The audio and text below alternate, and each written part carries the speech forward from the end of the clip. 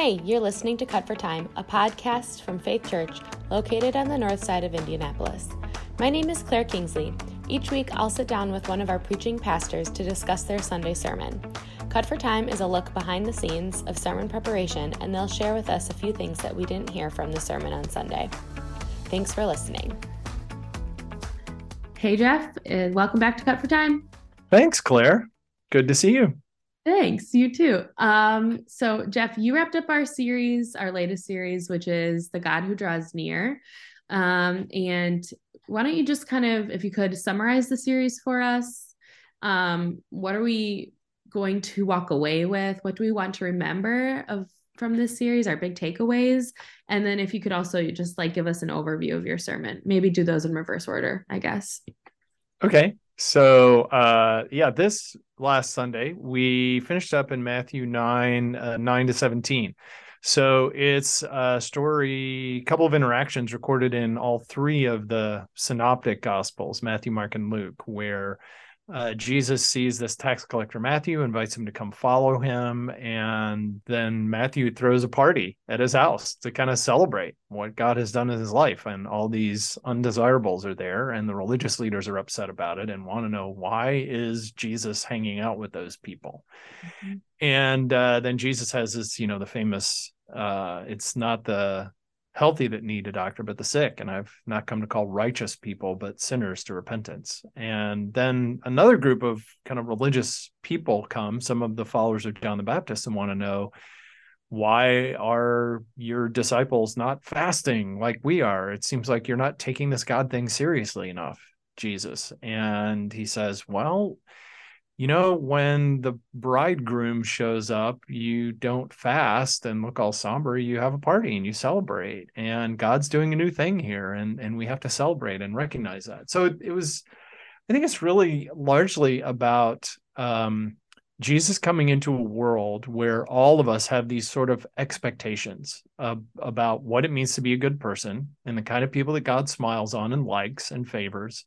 And Jesus kind of messes with all those expectations about how God works in the world and what he's like and what he wants from us. And the good news is that Jesus is saying, I've come for all the messed up, broken people. Anyone who knows that they're messed up and broken and needy and lost, those are the people that I came for. And if you think that you're, quote, righteous, then I don't have a lot to say to you, because you don't think you need anything. And what I've come to do is offer life and forgiveness and healing and hope for people that know they need it. And when that happens, the response is celebration and rejoicing, not gloom and fasting and sorrow. And that's a part of life, right? But Jesus is saying that the dominant theme, if we've really come to know his life, is celebration and rejoicing, because God is actually with us, and that's awesome.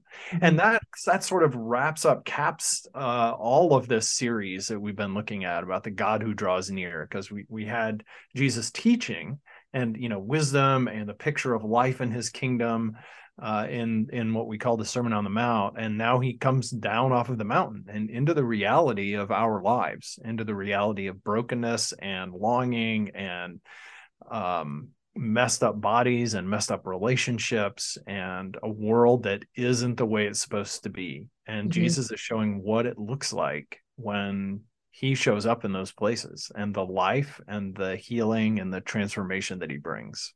Yeah.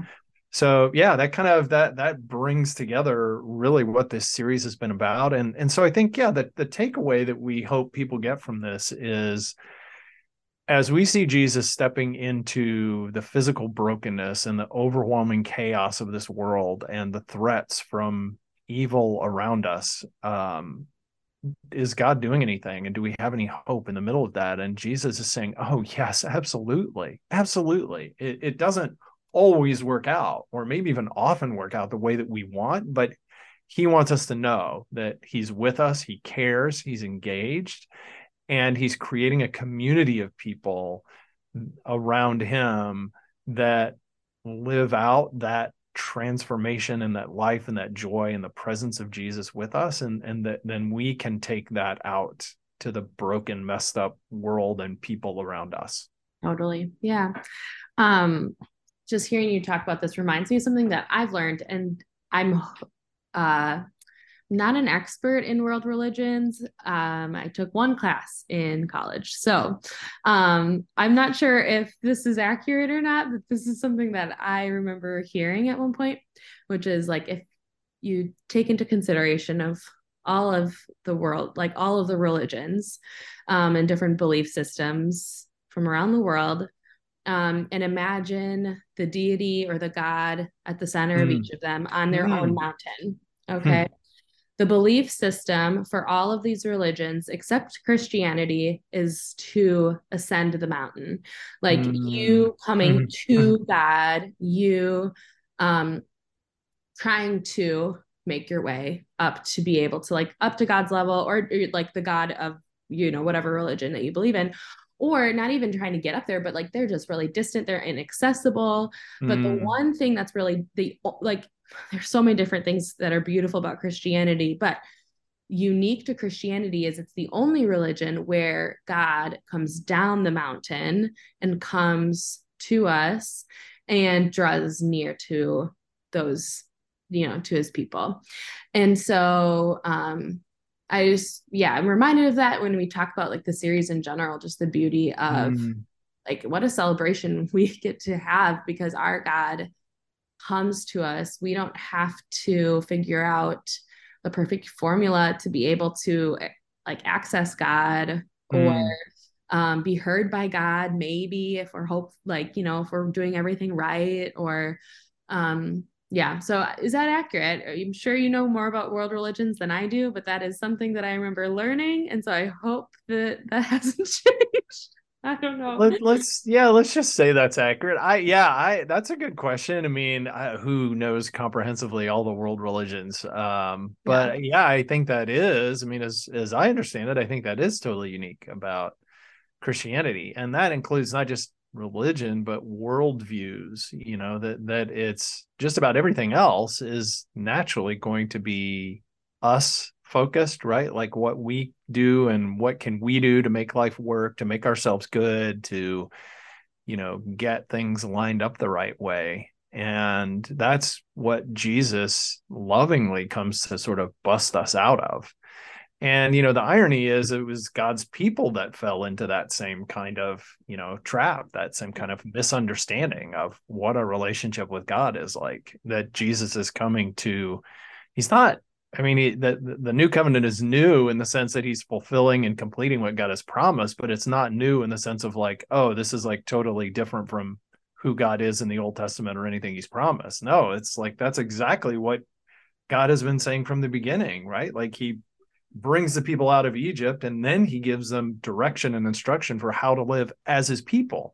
Mm-hmm. The laws and the instruction aren't there to to get God's favor or to help them know that God really likes you because you're doing a good job at this. No, he's saying you're my people and I love you, so I want to guide you in wisdom about how to live. And over time, just like our natural tendency, right, is to take those good laws and rules and guidelines and turn them into something else that becomes about us. And that's the beautiful message of what Jesus has come to do, is reclaim what relationship with God really is because of what he's done in his righteousness. And that's where, again, we see him running to the people that are on the outside maybe we would tend to look down on, right? Like prostitutes, sinners, tax collectors. And why would a good righteous person hang out with them? And well, because I came to people who know that they're broken and need help. And that's an offer for everyone. That's good news for all of us if we're humble enough to accept it.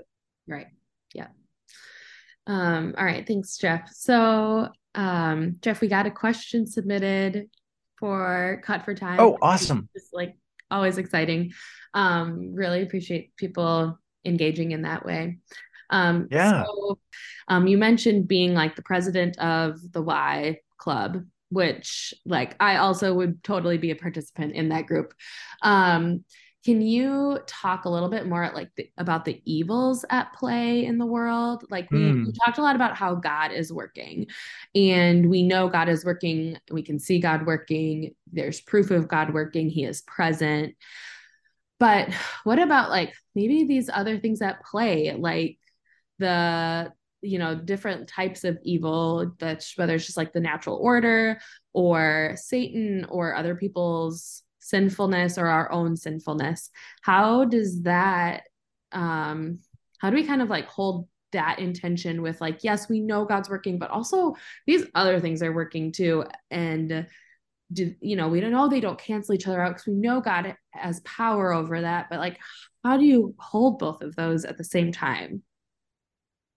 Wow, that's a really good question. And that kind of opens up, man, so many potential answers and directions, and could be like a whole podcast series on how we wrestle with those things. And Christians have always, and God's people have always wrestled with those questions. I mean, that's the question in the book of Job. Like, one answer is, well, your life's bad because you did something wrong, so stop doing bad things, and then life will work. And God and Job both rightly say, no, that's a little simplistic. That's not how the world works. There are, in Job's story, evil forces at work beyond our control that we don't understand, and God for some reason allows evil spiritual forces to continue to be at work in this world and in this age. And in some way, some sense, Jesus has disarmed the authorities and powers so that we only know our experience of life in this world, not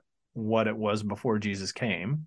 So in some sense, Jesus has disarmed those powers, and yet they're still allowed to work and harass and tempt and try to mislead. And like you said, there's also our own, the just indwelling effects of lingering sin in the flesh, and wrong desires and wrong responses to temptations in us. And that's true for everyone. So other people's choices, like, man, I can be really good at wondering, like, oh man, why did those people do that? And or why did God people let those people do that? Except he lets me do things that aren't good for me or for other people too. And I think there's just a mystery there, that when God created beings in his image, I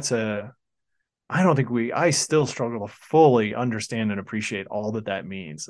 A being that could actually represent God on this earth, in meaning that we make choices that matter, and our choices have consequences, and God allows us to make choices and experience consequences because that's who God is, right? He speaks and the world comes into existence, and we speak and act and things change. And God, I think we'd say in one sense, respects us as people made in his image, to allow us still to be able to make choices, even wrong, bad choices that God disagrees with, like the prodigal son. I mean, the father does not stop his son from running off and even taking, impoverishing the father by taking away some of the wealth and wasting it.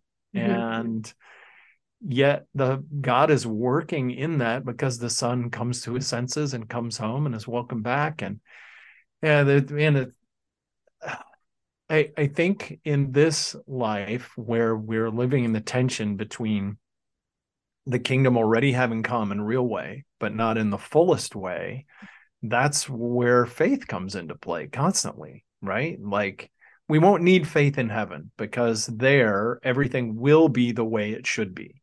And there won't be any more sin or sorrow or sickness or death or brokenness or evil or any of it. And we won't need faith, because we'll just be in God's presence and everything will be great. And in this life, we walk by faith, which means, especially when things are not going the way they ought to, that we have to go back to remind ourselves who God is, who Jesus is for us and with us, and trust him, especially in that moment where there's pain or brokenness or unanswered prayers, and to trust him in the sense that I have to go back to the foundations of what is God's character, and what is his attitude towards me in this moment, in this pain, in this disappointment. Because the fact that it's painful and disappointing does not mean I've done something wrong, or God doesn't love me, or he's not at work.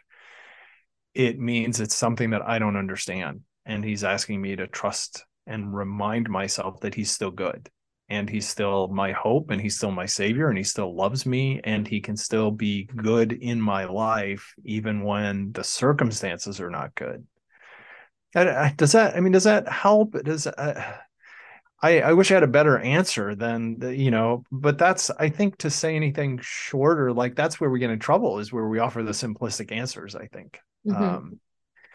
I think that's the reality of a life of faith in a world full of brokenness and a complex, incomprehensible interweaving of all kinds of choices and wills and desires that are bouncing off each other all the time. Mm-hmm. And God is the only one wise enough to navigate through and control and oversee all that in a way that he can work for our ultimate good. Yeah. Yeah. That's good. We'll end there, Jeff. Thank you so much. Yeah, thank you. Great question. That's a big one. Maybe we need to do a deep dive on that sometime. That's a great idea. Thanks for listening to this week's episode of Cut for Time. If you wish to submit questions to our pastors following their sermon, you can email them to podcast@faithliveitout.org or text them into our Faith Church texting number, and we'll do our best to cover it in the week's episode. If this conversation blessed you in any way, we encourage you to share it with others. Thanks for listening. We'll be back again next week.